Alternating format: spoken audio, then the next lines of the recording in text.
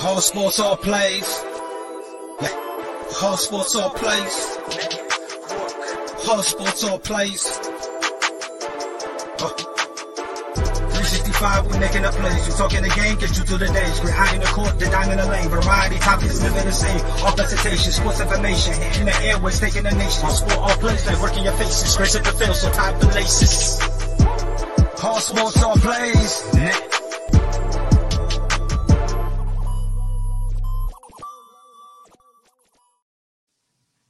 Welcome back to the 50th episode of He's on Fire podcast. And I want to thank everybody that has been a part of this, everybody listening, everybody following, everybody that comes up in the chat.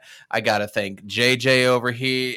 Yeah, I always do that backwards. JJ over here, Randy down here, Amit, we wish you were here for our 50th episode, but you're with us in spirit. SUNS Jam podcast. Thank you guys for coming on multiple times as well too. Bo Brock and Alex Clancy. We appreciate you guys coming on. We just had Shane from PHNX Sun Devils come on just the other night. Thank you to you too. So says Jay. We're going to have Flex on soon. We're going to have Alex on in a little bit from 49ers podcast Cutback, excuse me. Anybody else that has been a part of the podcast, thank you so much for all of your support. We really, really appreciate it. It's been a lot of fun. We've had a lot of tremendous guests on here giving us a lot of good insight. So please subscribe, rate, and review SUNS Jam. Stealing that from you guys.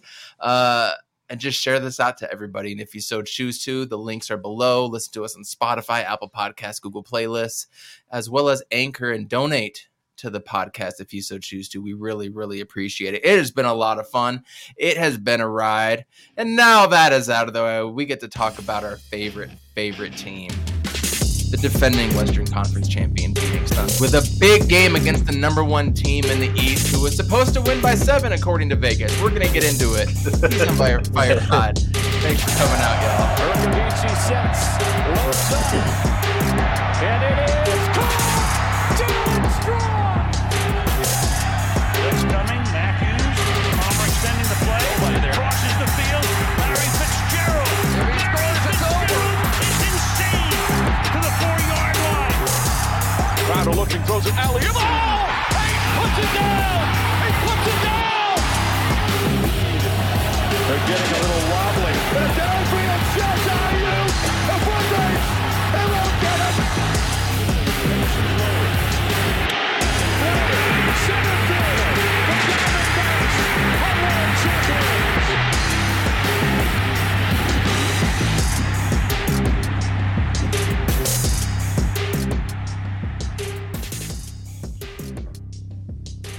You're muted. Awful way to start your 50th episode. Goodness gracious. 50 episodes, though, you guys. It has been a lot of fun, as I've said. It's been just a trip, really. Just the amount of people we've been able to connect with has been absolutely incredible. Voida in the chat, thank you very much for coming on. Six-Man Sundo, what is good? Thank you for coming by. Roy as well. Yes, we did clinch the playoffs. Iverson Vlogs, another follower, one of my favorites as well.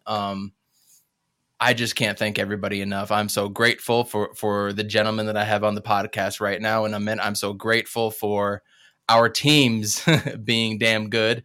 Ty, what is going on? And you know what? We just beat the number one team in the East, and we were supposed to lose tonight. Did you guys see the line before the game? Yeah, it was wasn't it 7? Yeah, it was like 7.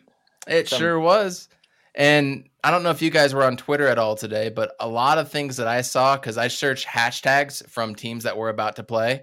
I forgot the Heat hashtag. It's like Heat proud, Miami proud, or whatever it is. And I was searching the hashtag, and everybody's just like, man, we're going to wipe the floor with them. We're going to show them who's really the best team. They're the fluke team. They're fluky this, fluky that. We're so fluky that we were able to fluke our way into 53 wins this season, you guys. Man, that's nuts. Absolutely nuts. And be completely honest, did you guys see a win tonight? Like, did you guys, especially after we played against the Magic, did you guys come in like, yo, this is a dub? I thought it depended on Book's health. Like, I didn't know if he was going to come out and have lingering effects and only play like 18 minutes or something like that. I thought it was all completely dependent on Book. Yeah, I was so proud of Book tonight, man. I was so proud because it's like this was like to me, it was like one of his most effective games that I've seen him play, and he wasn't even like stuffing the stat sheet. You know what I'm saying? Like he was playmaking, he was setting the tone, getting fouls, like getting right timely buckets, running the offense, and it was just like playing defense. You know what I'm saying? And it was just like one of the most effective games I've seen. Like I think he finished 23 or something like that, and it was just like that wasn't like. That didn't his stat sheet definitely didn't say what the impact he had on the game tonight for sure. Yeah, Book was super efficient tonight. I didn't think it was going to be a high scoring game. I thought he was definitely going to up the defense. Just a defensive stature and stuff for this game. He only played 33 minutes, but he shot 58% from the field, 7-12, then 57 from the three, 4 of 7, and he hit all of his free throws. Like you couldn't really ask for more. Besides that, Campaign had a solid game. Sham kind of came back down to earth, which kind of a bummer. It was a nice 2-game stretch. Don't get me started on ShamWow. But no, I'm really proud of this team. I went into this game pretty confident when I woke up this morning. Even I was confident, despite not hearing anything about Booker's health and safety protocol. Thing, because just how this team's been performing without the main stars kind of gave me, a little extra, motivation just going into this game. And Miami smacked us in the mouth last time, and we just weren't expecting it. They were just having one of those nights where they couldn't miss a shot, and that's really kind of like the only way to beat us. And that isn't a sustainable way to win a series, shooting over 51% from the three and stuff. That just isn't going to happen every night. Just all around, everybody had a solid game. At DA, he started off red hot. People still say Bam over Aiden. I don't know what world they live on. It's not Aiden's world apparently. So, but all I'm saying, he's on fire. There you go. But yeah, it's just like the way the DA has been playing the last 2 years, everyone thought Bam would be playing that way, and he's just not. So DA is in a different stratosphere right now. Hero, he's having 6 man of the year type of year. I tried to give it to Cam Johnson. I tried to be the one like, hey, Cam Johnson, but nah, it didn't stick. It definitely didn't stick. Your mom. Todd, you didn't miss too much. We're just celebrating our 50th episode with everybody here in the chat, and we're talking about this absolute wonderful win. I mean, the thing that stuck out to me was the way we responded after getting punched in the mouth, because I mean, everyone's like, oh yeah, Duncan's about to get a 30 piece. Oh, he's about to do this and that. And then Harrow came in and he schooled Mikhail about 2 or 3 straight times. Yeah. And I was just like, oh no, it's fine. It's coming off of a back-to-back. I was already talking to myself into this. And then within like a minute 45, 2 minutes, boom, tie ball game, like 25-25 or 27-27. Like it was nothing. And that's what I think I'm most not shocked, not surprised, maybe proud is really the word, that they were able to come back that quickly and do something about it. They didn't wait for like the third quarter or something or end of the second. Yeah, they were able to adjust, and then they shut down Duncan Robinson. I think he had 1 3 the rest of the game, and it was like with minutes left. It was in garbage time. 5 straight. Yeah, man. Like that's why I was saying, like, I was so proud tonight because we played Phoenix Suns basketball. Like for the last 4 or 5 games, like I feel like we've been playing really sloppy. Like coming out from the All-Star break, really, we've been playing really sloppy. Like we haven't been getting after it. Like it's been a long time since I've seen us really sit down on defense. Like because we usually come out in the first quarter, sit down on defense, play some drop, and then play and then in the fourth. You know what I'm saying? And then tonight was just like a complete Phoenix Sun. We was moving the ball. We was getting to our offensive sets. We was executing. You know what I'm saying?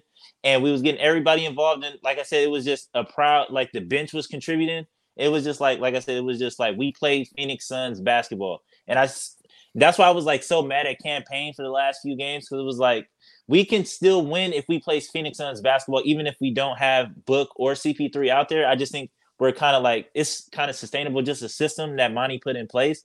And so like when Campaign goes out there and tries to play hero ball, like, oh, like in the fourth quarter, like I got to score or whatever, throw it up over 3 dudes. Like, it's like, dog, like we don't need it. You know what I'm saying? So luckily Book came out there today and that's why I was so proud of him too, just running the offense. Like, look, Campaign, like, all right, you did what you did. Like, this is what we do as a starting unit. You know what I'm saying? Like, this is how this goes. And you know what I'm saying? Luckily today, like Campaign kind of fell in line too. But I was like, yo, like I think Aaron Holiday should start a game. You know what I'm saying? Like, I saw that. I saw you said that. Hey. I watch all your videos. I heard that. He should start a game because like, and I was looking at like they panned over to like Elfrid Payton on the bench and he looked so sad. And I was like, that would literally hurt my soul if like a dude that came in 3 weeks ago literally lapped me and took my spot and now I'm on the bench. And it's just like he hadn't even been here for 2 weeks. Like, and it's like, dog, that's how bad you are. Like, I mean, if you're Alfred, you gotta sort of like blame yourself a bit. Like you gotta know that you're just your offensive game hasn't been there. And Aaron Holiday right from the jump was, putting buckets down. So like, yeah, like it sucks watching that, but hey, like he's probably going to get a ring this year if this team sticks it out all the way through. So right. There's nothing to hold your head about. Look at the Knicks. Look at Julius Randle did the other day. So the bull in the china shop. Hey, they beat down the Mavericks today, and I just saw a stat that said Luka hasn't beat the Mavericks at home in 4 years. He's 0-4 against the Mavericks at home. How crazy is that? Yeah. When was the last time he beat us? I think DA has like a crazy record against Luka too. Like I don't even think he beat him. Dallas hasn't beat us in 2 years.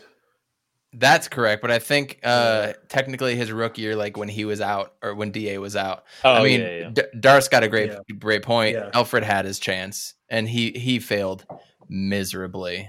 So it is what it is. But I did want to fight you just a little bit, Randy, on your campaign take. I just wanted to pass along some information that I thought made sense. I saw it on a tweet. I want to say it was yesterday. I mentioned it on Suns Jam yesterday that Campaign talked to Chris Paul a whole lot, and Chris Paul told him, like, you're coming in here, you're trying to force the rhythm, trying to force offense, force passes here, force passes there. You need to take what the defense gives you, basically, and play what the defense is playing. So he's just going out there and seeing defense and just playing and riding right now. So when you're like, why isn't he doing any sets or doing that? I think that was part of the reason. And I honestly think even though he did a few things wrong, it kind of got his swagger back and kind of got him going, because I think he's a rhythm player. I don't think he's one of those sit in a set, pass here, cut here, set a screen there, and go. He's such a rhythm player. Though you're right, he was turning it over a lot and doing a couple dumb things. But it's kind of like JaVale McGee. It's the JaVale McGee experience a little bit when it comes to campaign. So I was happy he was doing what he was doing, because when he's in the game, we do speed up more than we do with Chris Paul. So with Chris Paul coming back eventually, which this is the 3-week mark of when he got hit, 3 weeks. So we should be hearing something soon. But when Campaign comes in now and subs in for Chris Paul, I think we're just going to hit a whole nother level. So Randy, I hit you with that. Give me your thoughts back after hearing that bit of information. I think that what you're saying is accurate. And like I said, I feel like my thing with him, and I don't mind him going or like taking what the defense gives him, like especially with the second unit. But I feel like with the first unit and the starters, and especially like now, a thing that Campaign has to take under realization, him and Mikal, is that they're being scouted now. You know what I'm saying? Like they're like essential players on our team. So teams, they know their tendencies, they know what they're trying to do. And so like I just feel like when you don't run the offense, or when you kind of like sell yourself short of not giving yourself like the best opportunity, or like running the offense, and like you said, he's kind of a rhythm player. So I do give you that, because like he'll get hot like in the playoffs. Like that's kind of like just what he did. He just scored in bunches, and he's literally just a spark. So I will give you that. But I feel like when you go into that starting role, you know what I'm saying, especially with D-Book and CP3 out, like you got to make adjustments too, especially being a point guard. So like I agree with you, but my only dispute is just like, all right, he can do that as long as he's not starting. You know what I mean?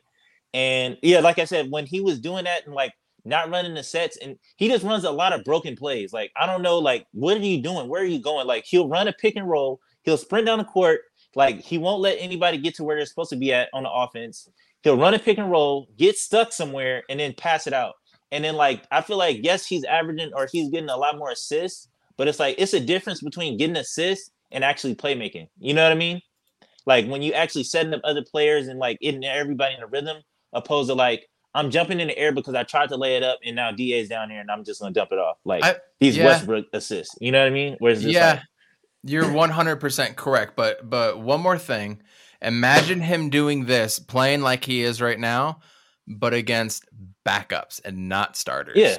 Yeah, he can do it. He can, like I said, I feel like I'm not trying to bash him. Like I'm saying, like he's like trash or like buns. Oh yeah. Yeah, but it's just like playoff campaign is different than I feel like how he's playing right now. And also another thing too, I'll give him a little bit of leeway is like he's coming back from a wrist injury and like he wasn't even playing the best before he went out. So like it is what it is. The Eric Bledsoe offense.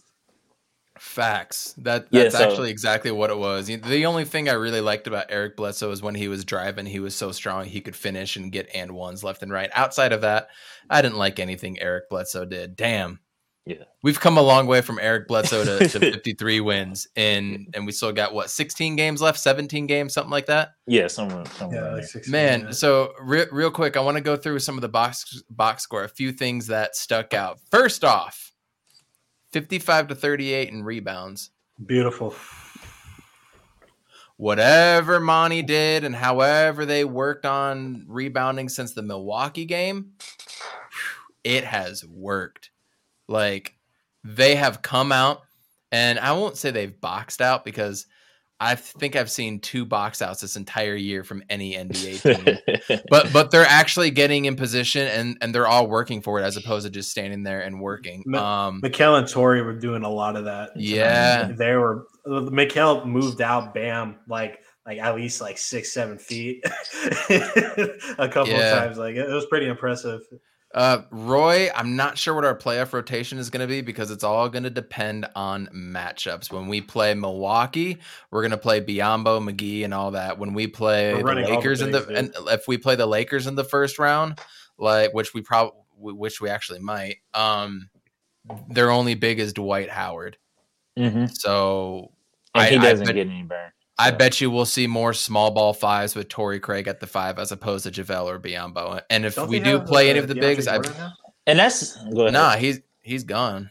DeAndre Jordan's gone. He's in Philly now. Yeah, but my gripe, that's right. Yeah. My gripe with that though is that like, why do we have to conform to what other teams are doing? You know what I mean? Like if they run small ball, like that's not us. Like, you know what I'm saying? Like, yes, we can go there. We can beat you a lot of different ways. Defense. I feel like DA can kind of keep his feet, or I guess JaVale McGee, like maybe in that drop coverage, like JaVale McGee do get cooked. But I just feel like, I don't know. I feel like we should try to make them play our game first, opposed to like, you know what I'm saying? Like Milwaukee did. Like we went out and got 2 bigs because we were too small. You know what I'm saying? We tried to run a small ball. It didn't work. This. You know what I mean? But I don't know. Screenshot. No, but you kind of have to play to the matchups though. You can't have Biyombo or Miguel or JaVale McGee, not Miguel. You can't have them out there, and you want to give guys a run here and there, you know. And if we're talking, I mean, you cover the Lakers with your brother just a little bit. Who would be their small ball 5? I mean, is it going to be like Carmelo at the 5? Oh, or Trevor Ariza? Like, yeah, they switch off between. It's either LeBron starts at the start as the small ball 5, or Melo, and then they'll go Stanley Johnson. So typically those 3. One of those 3 is running a small ball 5. So you run Torrey Craig out there. You run Ish Wainwright out there, right? As opposed to the Nuggets, say, when they get everybody back, if they've got MPJ and Jokic out there consistently, you've got to play a big against Jokic. There's no way around it. So it just depends on the matchups, that the game flow a little bit. I'm more curious about what they're going to do in their second unit when it comes to Holiday, Shamet, and Campaign. That's what I'm really wondering. No, we are not from Iraq, but thank you for tuning in and boosting my numbers.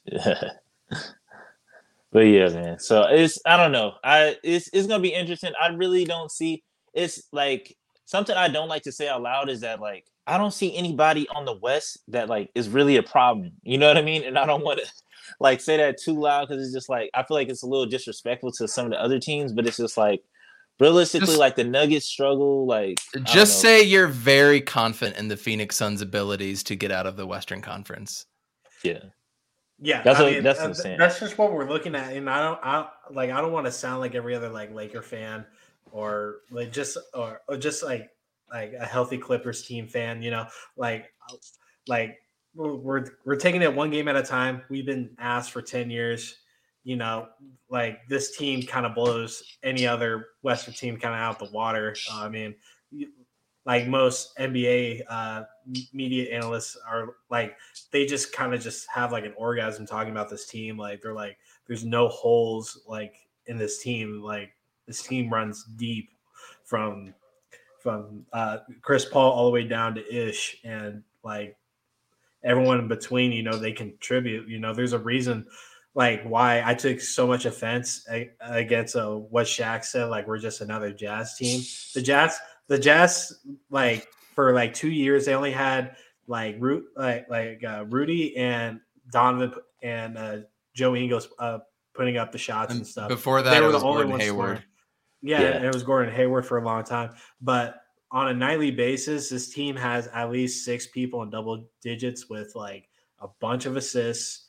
And when the rebounding's there, we usually blow out a team in rebounds. Like this team is just more well-rounded, and like there's a reason why we can beat this Heat team kind of effortlessly when our heads are in the right space. So I think it was Bees that said it earlier. You know, like when you have that mental clarity and just that poise, like it's just hard to beat. It's amazing. It's amazing how losing to the Bucks made us mentally stronger. Yeah, I mean, you can 100%. definitely tell that. Oh, but to add to your campaign thing, like I see what you're saying, like I do to a certain extent, but like I think campaign is like the other half of Chris Paul that we used to see back in, and like in New Orleans and like half this time in LA. Campaign is a slasher, and we don't have any other guard that does that as effective as he does it. And like, yeah, he's getting scouted now because no one took him seriously for 3-4 years. You know, it's true. So like he was asked in Chicago, OKC, Chicago. He was in Cleveland for a little bit, and then he played for the Shanghai. So don't forget Shanghai. Yeah. Once you get to Shanghai, you know, no one's going to take you seriously, and that's why his bubble appearance was so vital to his career, because like no one thought campaign would do anything. And now we're at the point where, just even starting point guards are coming onto the court when our bench unit is out, so they can stop campaign. So like he's a more effective shooter this year. It feels like he's making better decisions. So by the time Chris Paul like retires or he moves on from this team, whatever, I think campaign is going to be cemented enough to, you know, have Chris Paul like traits and make less mistakes, force less bad situations, and just read the offense more clearly. Like it's night and day compared to last season. Like I prefer this campaign like every day of the week. So yeah, I mean, I'll give you that, but to me, he's just like all the toxins. Like he's like the toxic Rick out of Rick and Morty. You know, you ever seen that episode of Rick and Morty with the toxins? He's like campaign is the toxic version, all the toxic versions of Chris Paul, like all the toxics. But yeah, I see it. I want to answer what Darth said, and John, I think I brought it up in a chat or in one of your guys' podcasts about the Jazz, and you said that they're not even going to be able to get past the Mavericks. So I kind of started thinking about that. I actually think you might be right, especially with the additions of Dinwiddie and who the hell else did they get? Bertans. I thought that was a way better pickup for them, and it just flows a lot better than having Porzingis in there. So it's actually low-key working. I was shitting on it when they first acquired that. I'm like, Bertans' contract is ridiculous. So that's a stupid contract, but if anybody can afford it, it's Mark Cuban. Remember when we wanted him, though? You remember when we wanted him? I wanted Bertans so bad. I wanted to throw all the money at Bertans because the dude shot like 63% from three that one year. It was nuts. It was nuts. Absolutely nuts. Thank God James Jones knows basketball more than I do. But the Jazz are currently up by 46 points on the Blazers with 10 minutes to go in the fourth quarter. Shit.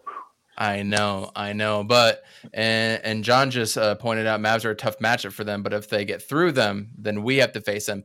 I'm rooting for the Jazz too because that means I get to go to playoff games. I'm rooting for that. I want that to happen. The thing about the Jazz though that I'm really not worried is without Joe Ingles, who they're missing. Like, a key piece. They've been saying it on the radio so much that they miss Joe Ingles. So don't deny how big of a factor a guy like Joe Ingles was for that organization. Calm, cool, collected, running the second unit, doing all that. I mean, I'm afraid of Jordan Clarkson getting hot and making like 7 threes in a row in the fourth quarter, right? That's a legitimate concern. I'm not scared of Rudy. I'm not scared. Royce O'Neal is one of the most overrated players in the whole NBA. Dude is straight garbage. Book has a field day against Utah every time we play them. Bogdanovich, up and down. He's so up and down. You put a little bit of a body into some of those players and they fold. Donovan in the playoffs. I don't want to face Donovan in the playoffs. That's for damn sure. Spider will go off for 55 on you. Then Jordan Clarkson can close it out for 27. I'm scared of that. I mean, and outside of those players, I mean, Rudy Gay's been a little something nice for them. Hassan Whiteside has actually been a pretty decent pickup. He's better than Derek Favors as a backup for sure in that system because they can run the same way. And then guys like Trent Forrest and a couple of the random guys that come up. Oh, whose is that? I think that might be me. Yeah, that is good. It's getting on fire and He's on Fire podcast. He's on fire! But really, if you need to go check on your fire. Nah, I got it. Somebody got it. But we are without Sarge. I was literally about to say I was one loss away from saying like, yo, I miss Sark and I miss Frank just because of the playmaking and just like how much like of a connector. Like I remember them saying it all the time, but like now like not having Book and CP3 out there, I was like, damn, like Sark and Frank really could. You know what I'm saying? Like Frank was fitting so many passes to Mikal. Like the chemistry there was just so crazy. And I feel weren't we just talking about that, JJ? Yeah, we were. Yeah. Keep going, Randy. Yeah, I was about to say because that chemistry, I wonder if he could have developed that with anybody else. Like it would have been if him and Cam Johnson would have developed like some sort of like. Oh man, that would have been crazy. The Heat. Chris Robinson, thanks for coming in. He's a part of the ASAP family, and if you guys don't know or haven't followed him on here, go do so. He is one of the biggest CP3 supporters. That's interesting. So we're gonna have him on the podcast very soon. It's been overdue actually. So really starting to collab with a lot of the ASAP network guys, and it's been awesome. So I just can't say enough about this game. I don't even want to get into the X's and O's because it's so incredible how much energy they had coming off of a back-to-back. Booker coming in sure as hell ignited them. He looked crisp. He looked clean. He looked like he didn't miss a step. There was very few times where he did anything wrong. He didn't dribble himself into trouble. The three looked nice. Like he was dishing the ball. Like when he saw the double coming with PJ and he didn't panic. Who was the other wing? God, I can't. I'm spacing, but was it Duncan? Stress? Yeah, it might have been Duncan. Duncan's always trying to look for the closeout, but yeah, as soon as he sees him like building up, he dishes it right away. And typically he panics out of that, like, and that irritates my soul, especially on national TV. Like, don't do that on national TV. Like, anyways, go ahead. I'm sorry. Did you see his Kobe PEs? Oh, okay, yeah. I was wondering because they were saying like it's a drought like on the Kobe's, so I was wondering like I wonder how many pairs Book got left. Like that's new.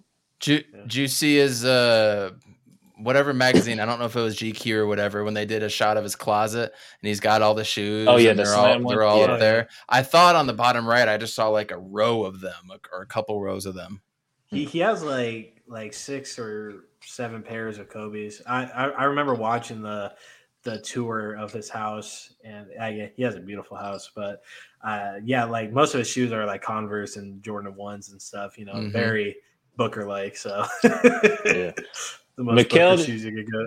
I say Mikal. I mean, those are his lucky charms, but he low-key needs to retire those KDs that he got. Like, I don't know if you ever see him. No, like, he's famous for those when he wore those purple Kobe's at one game. That was probably one of his worst games of the year. Yeah. So- I mean, he started off the year in whatever shoe, and then he switched over, I want to say, like, right before All-Star break to the yellow ones back again, and then he started balling out again.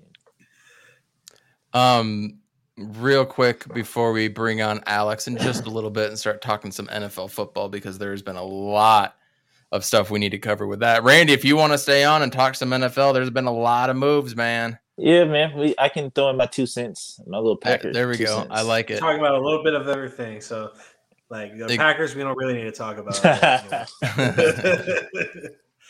A few more things while we wrap up the Suns. Jay Crowder was only 1 for 7 from 3. Still had 11 points and 5 rebounds and a steal and a block, and he had great 4 on defense. He was great on defense. He had 4 turnovers though. That's the Jay Crowder roller coaster right there. Mikal Bridges, 0 for 3 from 3. Still had 21 points. Team high, or second team high in plus 24. Booker had 23, 8 and 9 assists, 2 steals, 2 blocks, only 2 turnovers. So he's keeping right there. DA had 19 and 10 on 9 of 10 shooting, only 1 free throw. And you heard the Miami Heat fans talking shit, booing, ref you suck. Man, 18 fouls against us. Guess how many against them? Woo! I didn't even look. 9. Go, 9. Oh, sorry, you were gonna guess. Yeah, 9. it was cool. It was gonna be a single digit for sure. Maybe I should go check. He's on fire. All right, man. All right, you know what? I'm gonna go check and see what's going on. Make sure my house. Go do that. I'll bring you back up. Don't worry. That's hilarious. That's awesome. And, we've got the Raptors on Friday. Yeah. I'm worried about rebounding against them just because they killed us on the boards the last game when it was up there in Toronto. So we got to keep on the boards. But then guess what we're doing Sunday? I haven't even told you. I wanted to announce it on the podcast. On Sunday, we are doing a live stream game reaction to the full game with Freddie Henderson from ASAP Sports, who was on a couple days ago. So we're going to collab with him and do a live stream for the Lakers Suns game. So we won't have our typical 9:30 podcast. We're going to be doing a whole stream, and then we'll get into the podcast and the reaction stuff afterwards. So it'll be a little bit shorter, but we're doing a full stream with the one and only Freddie, the Laker fan Henderson. So that's going to be a lot of fun. Dear Lord. If you guys haven't checked out our couple episodes ago with Freddie, it was a good episode. Randy was just a menace. Black Air Force energy. Damn. I should have said that when Randy was on here, because them two were butting heads, and it was good podcasting. Yeah. Suns Lakers fans, history goes back. So it'll be nice to watch this game. And I think we know what the end result is going to be on Sunday. So it's going to be great. It's always good. Fun. Always good to beat the Lakers. You know what else is always good? Bringing on our good friend Alex from 49ers Cutback. Alex. What is going on, my man? Long time no chat. What's going on? I know. Man? How y'all doing? You good? You doing good? We're feeling good. Football seems like over. I was gonna say football season's over, but 50 episods. Congrats. Thank you. Suns taking care of business. Congrats on the playoff berth. It's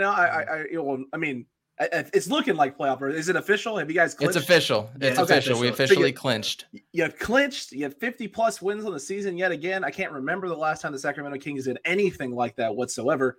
2001, 2002, something like that. I don't know. I feel like I was a child. I don't remember. It's probably never going to happen again in my lifetime, and that's a-okay. That's part of the reason why I've stopped investing so much in the Kings and what's been going on with that organization and franchise. Good move. That's why. I mean, well, shoot, I went from coaching basketball, man, for like I don't know, it felt like the better part of almost a decade, to straight into football, and have literally just been like with basketball since. And the Kings have not. Well, they haven't made it difficult to not want to watch basketball. So there's that. I feel you. I was actually all on board with the Sabonis trade, and getting Justin Holiday over there. They got Dante DiVincenzo as well too. And I was like, man, I think they're going to do something. And they're like 3-10 since the trade, in typical Kings fashion.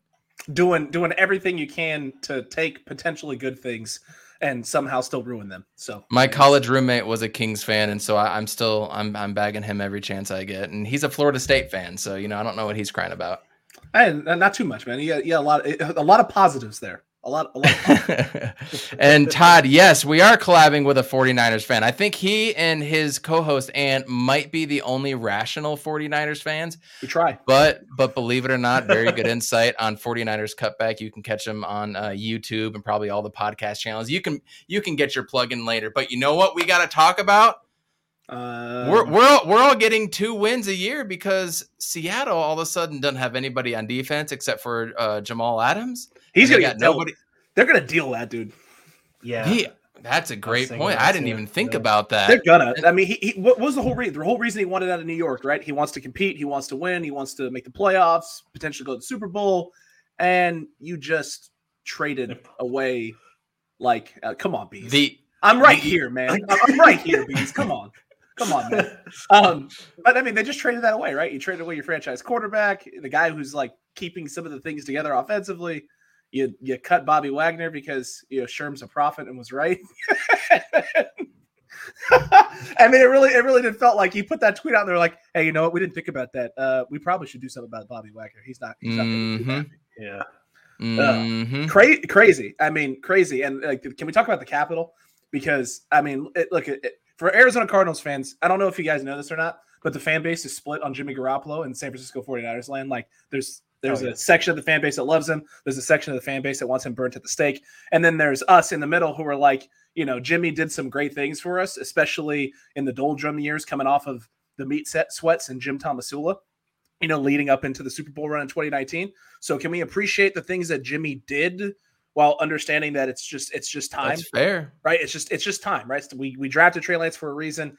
Everyone's seeing this quarterback class right now and is like, yeah, it's not great. Like it's not going to get you to where you want to get in the next year or two. You need time with the quarterbacks you're drafting right now. So it's like you got Trey last year, you deal Jimmy now, you free up the cap space. There are people who truly believe Jimmy's not getting dealt anywhere. He's so bad that he has no value, and the Niners are going to cut him. And it's like, what? Do y'all just see what the Commanders paid for Carson Wentz? Like, I didn't see the number. It's 2/3. One of those thirds is this year. One of them is next year. The third next year is an escalator. It's an escalator pick. So if he plays 70% of games, it goes from a third to a second. And then they are also getting another second round pick on top of that. So you're talking about potentially 2 2s and a 3 for Carson Wentz. And Jimmy Garoppolo has no trade value? That is insane. There's a lot of teams that need that right now. I mean, I just keep coming back to Pittsburgh for some reason. Keep coming back to Pittsburgh. Carolina. You have I don't know how the New Orleans Saints are even in the realm of possibility for conversation about signing anyone right now when they still got $30 million to cut by next Wednesday, an additional $30 million on top of the 30 or 40 they've already somehow cut. I mean, Ant and I said this. We literally said this on the pod. We were like, as soon as they hire a head coach, half of the $88 million they got to cut is going to go away. Half of it. Just crazy. So before we get to what this really means for the NFC West, because we know more moves are coming. It's true. Many more. You guys included, probably before the draft. I mean, the Colts now need a quarterback too, so that they could be in the hunt for Jimmy G. But what do you think the Denver Broncos are going to be able to do, Alex? I mean, Cortland Sutton, Jerry Jeudy, Melvin Gordon and company, no Noah Fant, which I thought was going to be a great move for him, and then he still has Drew Lock as his QB. What does it mean for them? And do you foresee, because there's been a lot of little tidbits on Twitter out there, Von Miller reuniting over in Denver and getting out of LA? I'm so glad that you just said that, Evan. I don't think you have any idea how glad I am. Let's not forget that Aaron Donald's linchpin was re-signing Von Miller. Von Miller is looking at this move and thinking to himself, I can go back and finish my career off as a Denver Bronco and a chance to compete and win for a Super Bowl. Yeah, I'm not going to eat up the contract. No big money. Let's try and get a Super Bowl in Denver one more time and ride off into the sunset. And if that happens, what is Aaron Donald going to do with the Rams? Is he going to want a long-term thing? Is he going to even come back if Von Miller decides, I'm out of here with LA? Listen, it was fun. I got my Super Bowl out of this. I'm going to go home and retire a Bronco and try and win them another championship. If that happens, we're talking about potentially 2 NFC West teams imploding. Because if the Von Miller piece drops and then that drops the Aaron Donald piece, what do you think Sean McVay is going to do? Does anyone really think that Sean McVay is going to be sitting there going, oh man, I can't believe I turned down $100+ million to come back and coach an Aaron Donald-less Rams team? I mean, we're talking major implications, this whole situation. The Seattle Seahawks may have, while torpedoing themselves, right, bolstering the Denver Broncos, may have also collateral damaged, done something to this Los Angeles Rams team as well. There's implications aplenty. But Boom shakalaka! I had to. I think you're spinning. Keep going. I think the crazy thing about all of this is Denver literally just went from a team that was literally on the brink of making the playoffs, right? But fringe. You were fringe, but you had the whole AFC West to compete with. Like Aaron Rodgers and Russell Wilson were your only chances of being able to compete and win the AFC West and be a team that's one of the best teams coming out with home field playoff advantage, and you landed it. You didn't have to give up any of your talented young wide receivers to do it. You didn't have to give up a talented running back to accomplish it. Or a first rounder. Or a first round. I mean, it all it cost you, right, was some picks, a handful of picks, which is nice, but Seattle has to hit on those picks for it to be worth anything. And then you gave up some nice pieces. I mean, the nicest piece of the players they gave up was Fant. That was the nicest piece. Mm-hmm. And they obviously feel there's someone in the draft they could probably go get and be feeling pretty good about. Maybe it's Trey McBride. I don't know. So it is what an absolute just crazy sort of day for Denver the other day. The only move that they could make to make themselves completely relevant in the AFC West, and they made it. Good on them. And now there's a bunch of rumors where I'm hearing Deshaun Watson possibly going up to Seattle because apparently on Friday, I'm not sure if it's this Friday or next Friday, all of his court stuff is supposed to be resolved by then. I saw 2 or 3 tweets about that, but then I saw nothing else. It's not like I saw Adam Schefter or anybody tweeting that out or anything. I think it was just a bunch of Houston Chronicle guys or something like that tweeting that stuff out. So if Deshaun Watson goes to Seattle, shit. I don't know what to think if he goes to Seattle, right? It's basically like the Russ situation all over again. You got a guy with magic up there doing magical things with Pete Carroll, and it's annoying, and you just want it to end and to stop, and because it doesn't make any sense, right? Like, it doesn't look like the roster is any good anywhere else, but your quarterback is just absolutely phenomenal and pulls games out of his behind when there's no reason for them to pull the game out. Yep. It's crazy to think. We'll see, because I've also seen some reports that they're trying to file criminal charges now. The AD is in that area. Interesting. So if they are trying to file criminal charges, if that goes through, or if it gets pushed, or if it doesn't get dismissed, I imagine that's going to hold everything up for a whole another year, most likely. Yeah, absolutely. And Todd, I don't know if it was you or Bees. Are you warming up to Alex yet? I mean, he's had quite a few good takes so far. Are you warming up to him yet? I'm curious. But Todd, do you mean CC as in Calais Campbell? Because that's what I've been saying for like 2 or 3 months. That would be. So he was actually hiking on Camelback Mountain today. So it's free agency time. He's here. Just stay. That's what I'm. If we got Calais Campbell on a vet 1-year deal, that would be amazing. So Alex, we've talked about the implications now on the NFC West. I mean, it's almost a guarantee that 3 teams are going to get 2 wins right off the bat when you play that team. It's almost a guarantee. Of course, anything can happen. Bees gives you his thumbs up. Alex is valid. Appreciate that, Bees. There you go. So all the NFC West teams outside of Seattle are basically 2-0 now. You can almost count that in. Yeah. And the Arizona Cardinals have had a lot of drama. We've had a lot of drama over here. We haven't heard a thing until the combine from our coach and our GM. Not a whisper. Nothing but reports of arguing the week after that brutal Monday night loss that you so graciously joined us on. I did. And that did not count as our 50th episode. So we have like 52 videos, but this is our 50th episode.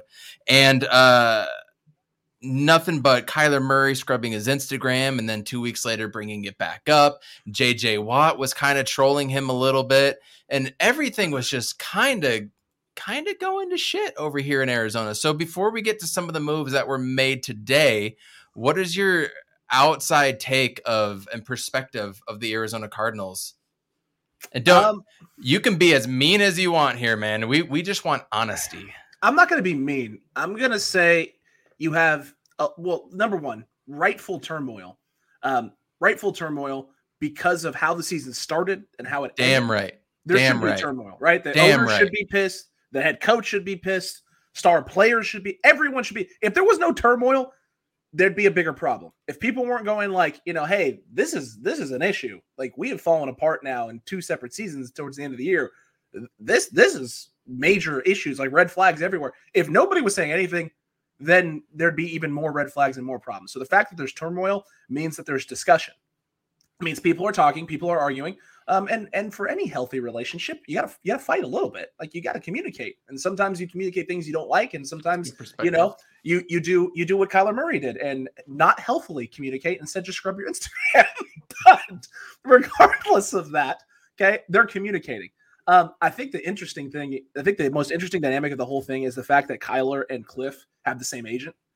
And what that may mean like behind the scenes in terms of what they're both trying to do to keep things a certain way. And I think that may be also pissing off management as well, because if you got a coach and a player, your star player, who have the same agent, your star player is wanting obviously a contract extension and wants to get paid now before things, something crazy happens. He's sitting there going, pay me, like, get me paid. The ownership is obviously frustrated with results in terms of how the last few seasons has ended, and is probably wanting to pump the brakes on paying anyone huge chunks of money until he sees the thing he wants to see, which is a start to finish, well-played season, even if it doesn't end in a Super Bowl. If you guys start well, middle well, finish well, and you lose a close one in the playoffs in a divisional or an NFC championship game, they're sitting there going, okay, yeah, we're on the right track. Let's get these guys paid. Let's lock this thing up. Right. Let's make sure we keep this window open. But Kyler's sitting there going, well, no. We were hot garbage before I got here. Let's do this now. So I get both perspectives. Like, both perspectives make sense. I imagine for ownership, it's got to be frustrating, because you got a coach and a player who are probably wanting to make sure things stay a certain way for the offense to function the way they want, and for them to do certain things the way they want, and to play a style of football that they want. And ownership's probably like, well, what are the results here? A first round exit in the playoffs, getting humiliated on national television, like stuff like that. So it's crazy. It's a crazy scenario. It's an unfortunate scenario, but I mean, I guess the positive thing, the plus you can take from it is that they're at least talking. They're communicating. If they weren't communicating, I mean, Kyler could be one of the quarterbacks that are getting dealt with if they weren't communicating. Could be a Josh Rosen situation all over again. If they were off in Mexico and we'd see pictures of Cliff with 2 hot women or something like that, we can definitely have a different conversation. But that's actually really good perspective. JJ, you and I have kind of avoided talking about the Cardinals up until just recently because of all the turmoil and everything going on. But getting that outsider's perspective, what do you think now? Basically, Alex hit the nail on the head. Just the fact that this team was at least conversating, is kind of a plus, because this team has been shit a lot of years. So, I see it from both perspectives, from a management standpoint and from Kyler's standpoint, and it makes it a lot more difficult when Kyler and Cliff have the same agent, and that agent is making Kyler put out like his demands and stuff while doing like these background things with Cliff to get his extension, and Kime getting his extension. Like this whole thing's just been a mess. Kyler put back up all of his posts, whatever. There's probably something working in his favor right now. But before Kyler got here, we were hot garbage for like 5-6 years, and every year, Kyler has gotten better and he's progressed. Yeah, the health is an issue, but we all know he's a small guy. He hasn't had the best offensive line. Rodney Hudson was a nice addition, but besides Rodney Hudson, we've had the same O-line since Josh Rosen. And where is he now? And but like Kyler has put this team back on the map, and like the Arizona Cardinals franchise has never had a franchise QB like ever. We had Kurt Warner on the back end of his career. We had Carson Palmer the same way. Jake Plummer never became a thing. So this is kind of like our only shot that we've seen in recent memory. So to Todd that's saying trade him, and to anybody else that doesn't want Kyler anymore, what's the bigger failure? We send him off and he has great success on another team and he flourishes, gets all the praise, he gets the MVPs, he gets the Super Bowls, whatever, or we pay him and he doesn't necessarily like he's kind of like on that Dak path a little bit, like what's the bigger failure? Like we send him off and he actually has great success, or just like or just not necessarily mediocrity, but just like more of competitive, just competitive ball. So I think the better route to go is to pay your franchise QB. He is our franchise QB. I don't think Bidwell is dumb enough to send this dude off, but I don't know. But this whole thing has been confusing and stuff. But what some of the moves that the Cardinals made today, it takes down a couple questions and stuff. But I'm just hoping that Keim can throw something together and we can, just go in head first into the season on the right path and not necessarily slip up at the end like we have the last 3 seasons. So. And that's what needs to change. That's the part that needs to change. If we go 10-3 to start, 9 and whatever, I don't care about that until December. Like December has to roll around and we have to get wins, and that's when it's all about. So, one more thing. Yeah, go for it. So you probably didn't see this, Alex, but like a week or two ago when me and Evan sort of kind of talked about this, like it's I brought up like if we have like the same record, that 11-5, 11-6, whatever our record was, and like the wins were more separated, it wasn't necessarily that streak, and we still had the same amount of losses, this will probably be a totally different conversation, and it'll be more on a positive note and stuff. It's just a matter of this repetitive just dropping the ball at the end of the season and stuff, and we're losing to the same team. We're losing to the Rams. We're backing into the playoffs. Like it's like this whole kerfuffle and stuff. So like things just need to change. It is a kerfuffle. I like kerfuffle. Damn it. Just things just need to change just from a coaching standpoint, and like the little accountability that Cliff took just recently in his press conferencing. He was just pulling shit out of the no shit pile. Like we've been saying this since like the Packers game. Like, oh my God. You need. I just needed to be better. Yeah, like if you're going to be a head coach in the NFL, you need to know how to make adjustments when adversity drops on your feet, dude. The I need to be better line, by the way. The I need to be better line is what I say to my kids in the locker room after a loss in which they didn't execute. Right? It's like the sarcastic, like, oh, I guess it's on me. I guess I just need to be better. When they didn't do what they were supposed to do. That's what that line is. But why are you saying that to the public? Don't do that. At the draft combine, like 2 months after you get ousted in the playoffs. I saw it and started laughing because I was like, I know that. I've done that before. I say that, but I say that in the locker room after the game to my kids. In their high schoolers. That's as a high school coach, you can say it. You can't say that to professional. I guess I just need to be better. That's more of an indictment on Cliff, because it's like, is that where his mental capacity is? Like maybe. Like real quick update on Randy. Everything is okay. He texted me. He's texted me. He said his wife or his girlfriend was trying to cook something in the oven and left it in the oven. The cardinal sin.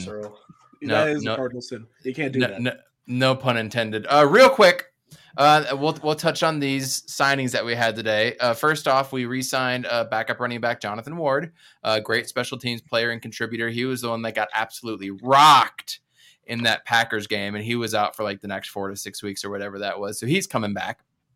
And then we also re-signed Antoine Wesley.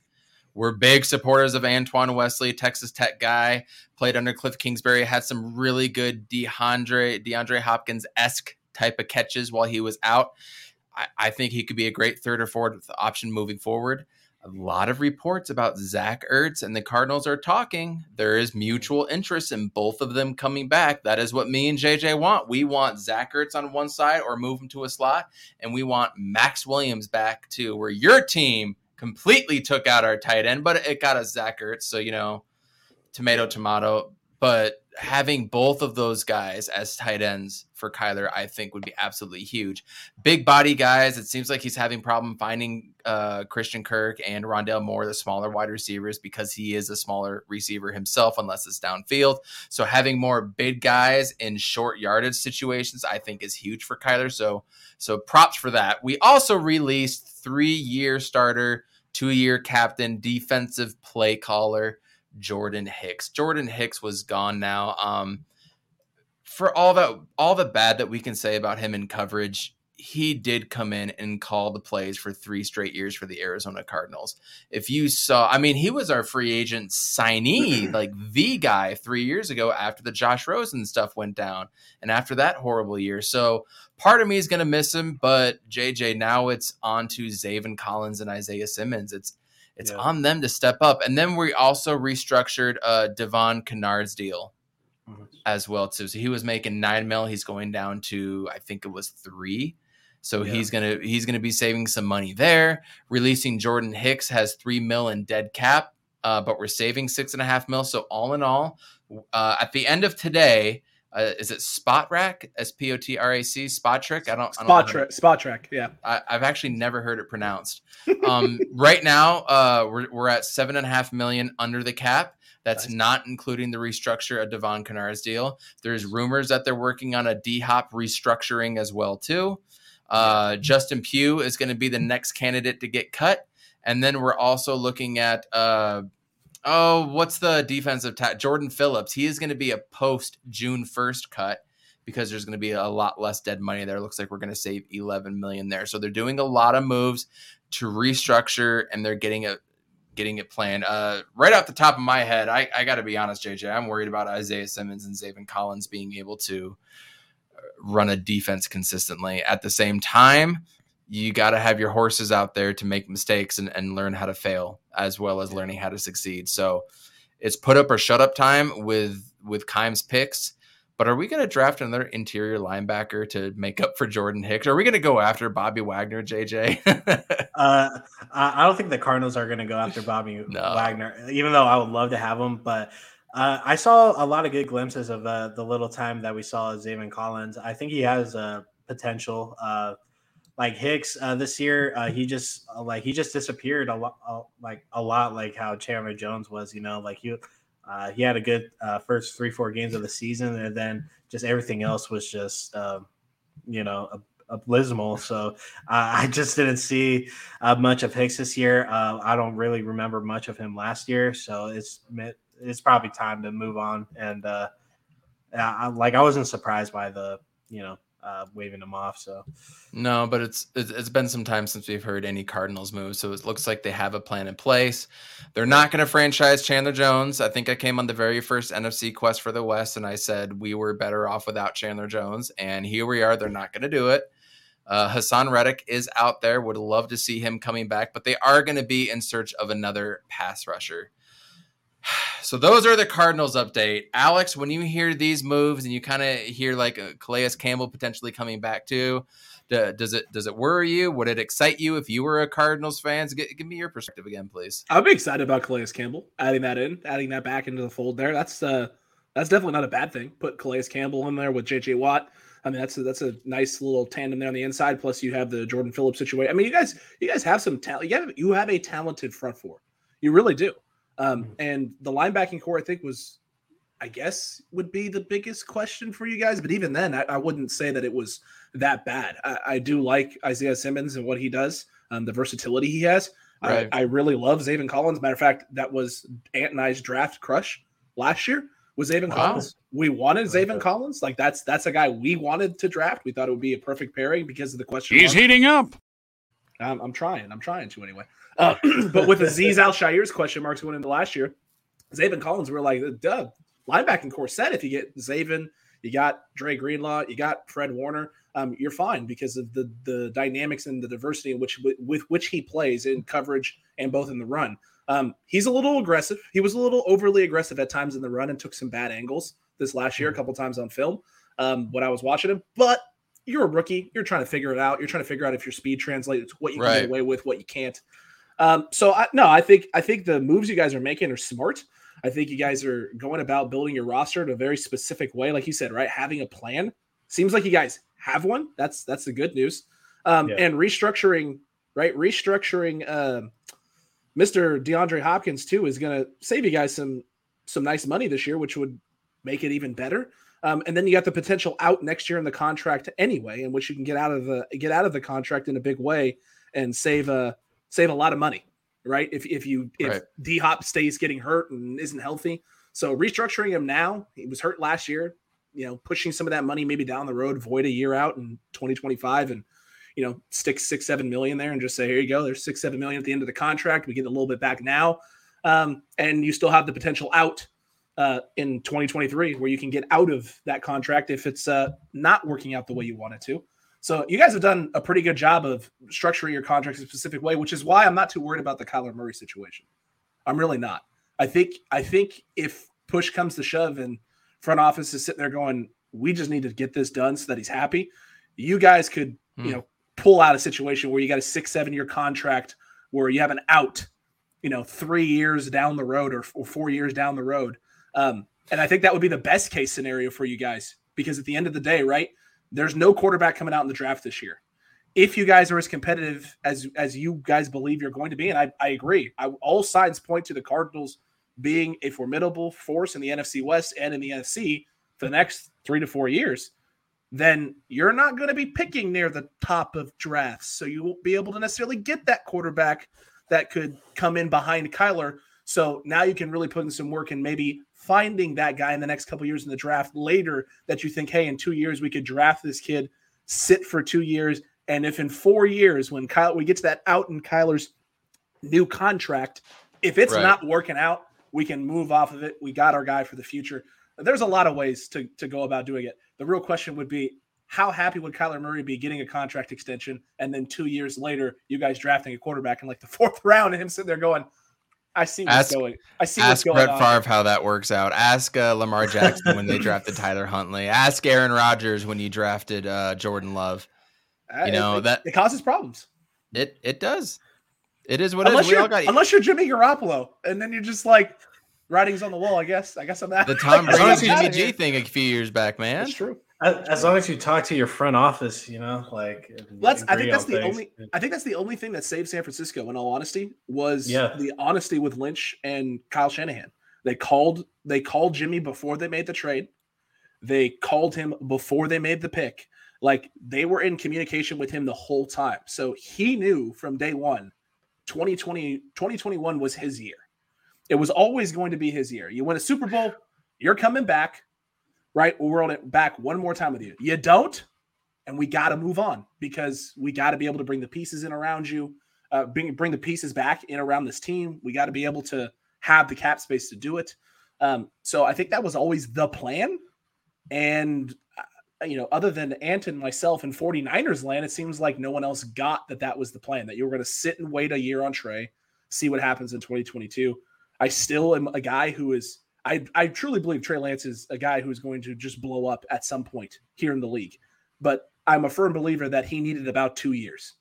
I thought worst case scenario 3, at most 2. So you're going to be playing – you're playing with fire this year. It's going to be up and down with him. I think there's going to be really, really highs and there's going to be some really low lows.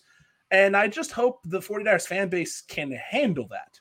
Because there's about 50% that will be able to, because they wanted Trey this last season. In fact, Evan and Jay tweeting out, I would rather lose with Trey Lance than win with Jimmy Garoppolo, stuff like that. That's wild. Right? Thank you. Big yikes for us over on Patreon was absolutely glorious all year with the amount of just nonsensical takes from people on Twitter. It was absolutely hilarious. But the reality is half of the fan base will be good with it. half the fan base won't be good with it because there are people who'll be happy to lose to Trey Lance, and there's going to be people who are, if we're losing games that we shouldn't lose because Trey's not necessarily playing his best football, who are going to freak out. They're just going to freak out in those scenarios. And it's funny because Ant and I are sitting there going, yeah, he's going to have good moments. He's going to have bad moments. That's what young quarterbacks in the NFL do. Like, it's very rarely do they come in and just light the world on fire. It just doesn't happen. Right. So it'll be interesting. If Trey Lance starts next year, it's crazy that North Dakota State is going to have 2 quarterbacks that are starting for their teams. When you include That's Carson wild. Wentz over with the Washington Commanders. Don't forget Easton Stick. Easton Stick's in the league. He's a backup for San Diego. That didn't even register when I came up with my own thought there. That didn't even register. They have their insane. last 3 quarterbacks are all in the league. All 3 of them are in the league, dude. What are you doing, Arizona State? What are you doing? Do something. That just pisses me off even more. So I want to change it. This is a great question by Bees. I didn't even think to ask you this. Tell us about Mike McDaniel, how you think he's going to fare as a head coach. Great question. Thank you, Bees. He's going to kill it. He's going to kill it. I mean, the thing about Mike McDaniels is he is 100% a players coach, but not for like the reason most players coaches are. Most players coaches, right? They connect with players because they understand like what they're dealing with, right? They know the struggles of the grind of an NFL season and the pressures on them and all that stuff because they sometimes have played or, have been a coach in the league for a while. I mean, there's tons of reasons for why a guy is a player's coach. Mike McDaniels has no head coaching experience anywhere. This is a Ivy anywhere. League. I didn't know that. He's an Ivy League school guy who came in as a quality control coach with Shanahan back in Washington. Wow. He was a ball boy with Kyle Shanahan when Mike Shanahan was the head coach in Denver. He's literally known Kyle since he was a kid.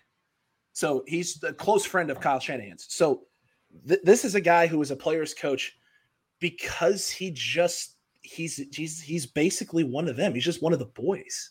He's just one of the guys. He understands the game like no other because he spent his entire youth growing up around Kyle and Mike and that entire coaching staff, McVay as well. And so he's learned from all of them. He's picked their brains on all of them, and he was a specialist. He was a guy who specialized in the run game. That's what he did. And when it got to a certain point where Kyle essentially, especially in Atlanta is where it kind of started, where Kyle would go to him and pick his brain about run scheme and things of that nature because he had learned from his dad. He had learned from Kyle. He had learned from Quinn and all these other people that he had been around during his time. And when he got to San Francisco, even though Kyle was the head coach and O coordinator for a couple of years, essentially since they've been to San Francisco, Mike McDaniels has been in charge of the run game. That's been his responsibility the entirety of the time. He puts together the run game plans, schemes, and things of that nature. The last 2 years have been all Mike McDaniels in the run game. McDaniels handles the run. Kyle would handle the pass. They come together and put the game plan together, working with one another. So the fact that you now have him going to a team in Miami that's got a young mobile quarterback, right? It's got an incredible defense. It has weapons aplenty on the outside. And the only thing they have not had is a run game means problems for the AFC. Because as soon as he gets that run game going in Miami, you have a left-handed version of Jimmy Garoppolo and Tua Tagovailoa that all he's going to have to do is manage the game and not make a bunch of mistakes. He just doesn't have to cost him. He didn't have to be incredible or anything like that. He just has to not cost him. And the best part is he has the one asset that Jimmy Garoppolo doesn't have, mobility. So I don't want to say the Miami Dolphins are going to turn around in a year, but give it 2 seasons. 2 seasons and they'll figure it out. And they also have Salvon Ahmed at running back who, if people forget, Salvon Ahmed, undrafted free agent, started in San Francisco and was a Mike McDaniels running back. He was the one who wanted him in the room. So now he's in a situation with a guy he's familiar with that he really loved. He didn't want to lose, but because he had JaMychal Hasty at the time, he had a couple other guys that were really, really standing out and looking good in that running back room. They had to make some tough choices, and they made a tough choice, and Miami picked him up, and now he's reunited with him back in Miami. So he's going to do some good stuff. Thank God we don't play Miami this year because they just always kill us. I mean, he killed us last year. Unfortunately, JJ, we get to play the AFC West, who is absolutely stacked now. Loaded. So that'll be fun. Fortunately, 4-0, baby, 4-0, yeah. Hey, the ebbs and flows of football, man. You never know. Never. Real quick before we get out of here, we are over the hour and 10-minute mark, which is awesome. I love talking about this because we could keep going. Summarize in 1 to 2 minutes here, Alex, what moves the 49ers are making, what you think they're going to do, what you're hearing, anything like that to scare some Cardinals fans a little bit. Let's get to know our foe. Okay, so the Niners, all the reports are the Niners are interested in J.C. Jackson. I think it's a smokescreen because they're actually going after Stephon Gilmore. So I think was just going to say that. For the first time in the 5 years that Kyle Shanahan has been in San Francisco, for the first time, the Niners are going to actually pay a corner.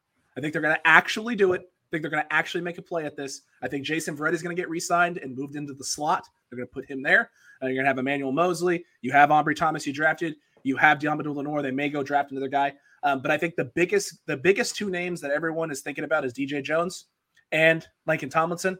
Unfortunately for 49ers fans, I don't think you can get both back. I don't think you're going to be able to. And I think the least likely of all of them is probably DJ, who it seems like wants to get paid. And I don't blame him. He put together one heck of a season. And I know that should make all Cardinals fans excited because I've heard a lot of Cardinals fans saying, go get DJ Jones, add him to that rotation. He's a guy who's played very well in a rotation in the past. So that would work wonders for you guys. But I think the biggest things to watch out for the 49ers are interior, D-line, as well as edge rusher. They may add some depth. Dante Fowler Jr. is a name to watch. I think San Francisco may try and add him in to the mix there because if you could get that in with that rotation they already have with Bosa on the edge, that would be a problem. And Samson Ebukam. Arden Key, maybe he comes back, maybe he doesn't, depends on the money. But the one I think I'm most excited about, one of the names I'm probably the most ecstatic about of all of them is at the wide receiver position because there is a possibility that the San Francisco 49ers could find themselves a way to land Brandon Cooks. And you may be going, wait, what? He plays for Houston? You're right, he does. But Ant and I are from Lodi, Stockton area. Brandon Cooks is from Stockton, California. Ant coached Brandon Cooks in an all-star game, so we're very familiar with his family.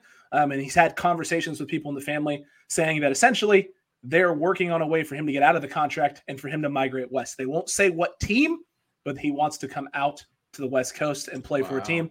So I imagine that would leave Seattle, right, San Francisco, and Vegas Raiders. The LA teams. Maybe the Chargers, but definitely not the Rams because they're not going to have the cap to be able to sign a guy like that. With Seattle basically selling, he's not going to want to go there, which means there's three teams on the docket. So you got the Chargers, you got the Raiders, you got San Francisco. So if that ends up coming to pass, Brandon Cooks, Brandon Ayuk, Deebo Samuel, I'll sign me up for that all day long. One of the names that we've been hearing a lot for Cardinals land. For wide receivers, do you want to say it, JJ? Oh God. I mean, at first it was Calvin Ridley, but that's not first. That's first. But now, who is it all over Twitter, man? You go ahead, man. Amari Cooper. Everybody wants Amari Cooper in Cardinal land as our number 2 wide receiver. I mean, and I went back and I actually I went back and watched some film, YouTube highlights. And a lot of the things that he did, I think, really translate to what the Cardinals do. And he was doing that against a lot of number 1 DBs.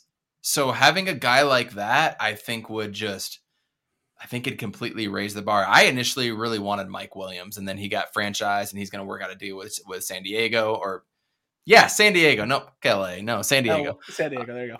Yeah. I really wanted Mike Williams, and then I thought DJ Chark would be a great, solid addition as kind of the Christian Kirk role, filling that. I still have hopes on that because he's in the $5 to $7 million range.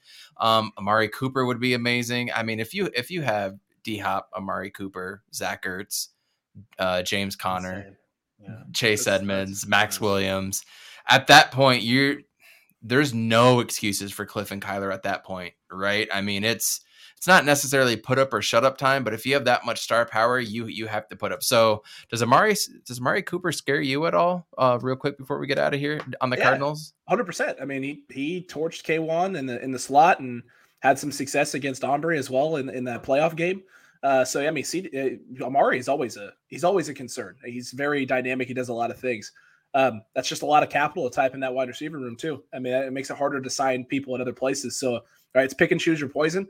I think this is why San Francisco is also thinking about going free agent corner and actually spending some money, is they understand the NFC West is an arms race, and that a lot of teams are building that arms race around receivers. So maybe it's time to adjust the formula a little bit. You've went heavy on your D-line. You're still going to go heavy on your D-line. You'll find a way to make it work. You remove some money around to share it with everybody. And then you can go ahead and never trade for Deebo Samuel. No, heck no. No, you guys can pay. I don't want any steal part for you guys, right? No, I wish it was a steal for us. No, Deebo Samuel should be a 49er I would prefer life, but it's going to be a long time. So I'm happy. He's going to be the number 2 wide receiver in 49er history when it all is said and done. Very well could be, man. He does a lot of different dynamic things. He's going to be one of the more unique players in 49ers history in the NFL, actually. The way he plays. So it's a little crazy. But man, hey, thank you guys so much for having me on. This was a lot of fun. We didn't even get really into the Colts trading away Carson Wentz to Washington. That's we kind of touched on it for a minute, but that's crazy. That has implications in the NFC East for sure. And then we didn't even touch on Green Bay. Just seems like they're just running it back and maybe trying to restructure a deal with. What are your thoughts on that? Is it on the Aaron Rodgers thing? Well, it's one of those things where it makes sense and doesn't make sense at the same time. It makes sense because I think Aaron wants to retire a Packer. I think deep down that's what he wants. But he also wants to win a Super Bowl. He wants to do what Brett didn't do, which is win a second Super Bowl, second chip.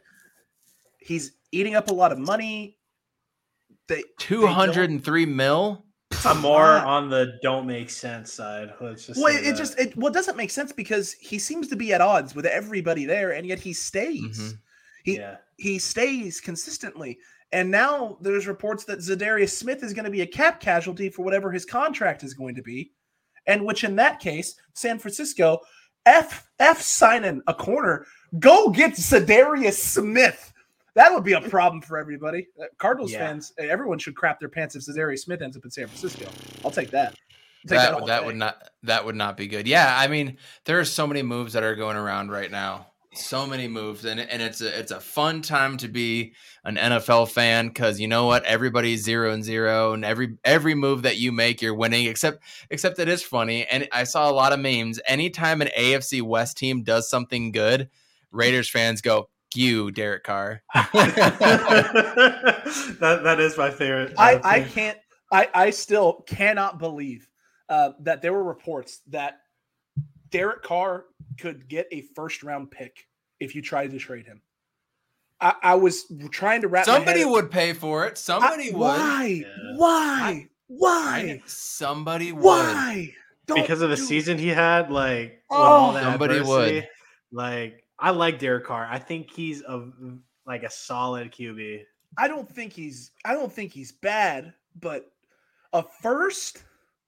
That is reaching a little bit. It's reaching a lot. It's reaching a lot. But you pair him in Indy with JJ Taylor or something, right? Like that. Like all this. It might not be a bad situation. I could see it, man. We've got so much to talk about. When is the next quest for the West, Alex? Are we going to have one pre-draft, post-draft? I think we're gonna do one. Free agency's right around the corner, dog. It is. I think we're gonna plan on it. I think we may do something next week, just before, just hop on and do something, and maybe even do it live. I don't know. We'll see. But I'll talk to you about it. We got so much going on over on the podcast over there. So if you got any of you guys watching, if you ever want to hop over and just see what the Niners are doing, I know you're Cardinals fans, I know you're Arizona sports fans, but if you ever want to just come see 49ers Cutback on YouTube, like you mentioned earlier, Spotify, all traditional podcast platforms were there. But we got a lot going on, man. We got expanding basically the channel, expanding some of the content. We're going to be doing some new things in the next couple of weeks. So it's exciting. Good job. Yeah, you guys go check out 49ers Cutback. It's actually a very enjoyable one. I caught myself after post games when the Cardinals were just about to start and they played early. I caught myself watching and commenting and very entertaining. You and Ant have a great dynamic together. We do Quest for the West every Tuesday or Wednesday, and that was a lot of fun to do. So you guys check them out as well too. Rate, review, subscribe over there as well. But Alex, thank you so much for coming on. JJ, thank you for being on this ride with me on He's on Fire podcast, man. I can't thank you enough. 50 episodes. I think 52 total videos. Yeah, there we go. That one. Everything is backwards here. Yeah. Thank you, everybody in the chat, everybody that comes on every night. Bees and Lennon Crisp is in here, and all the other guys that we listed off.